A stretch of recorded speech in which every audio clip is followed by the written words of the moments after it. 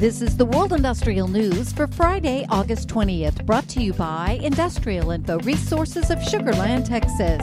This newscast is sponsored by Sung Il Sim, producer of shop fabricated piping spool and induction bend with accumulated technical know-how for the last few decades. They've also produced and supplied nuclear, thermal, and on and offshore plants with high-quality piping.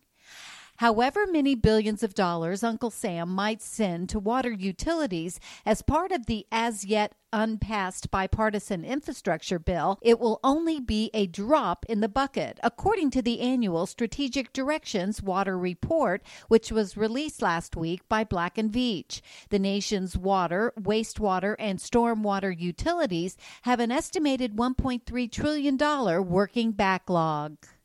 Virginia's proximity to Washington, D.C. is leading to an influx of data centers in the state. In addition, ambitious renewable energy plans are driving solar power projects. Industrial Info is tracking more than $6.2 billion in industrial projects that are under construction in Virginia.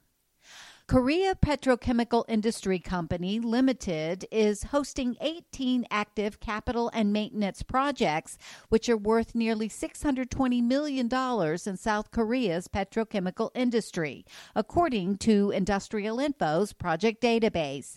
These include 9 capital spending and 8 maintenance-related projects. And traditionally, polymer-grade propylene has been produced from naphtha-based technologies in petrochemical plants and refineries. Producers in the Middle East are embracing changes to manufacture this building block chemical by propane dehydrogenation and propylene via methanol technologies as they look to capitalize on less expensive feedstock. For details on these and other breaking news, read the full stories at www.industrialinfo.com. I'm Peggy Tuck, reporting for Industrial Info News.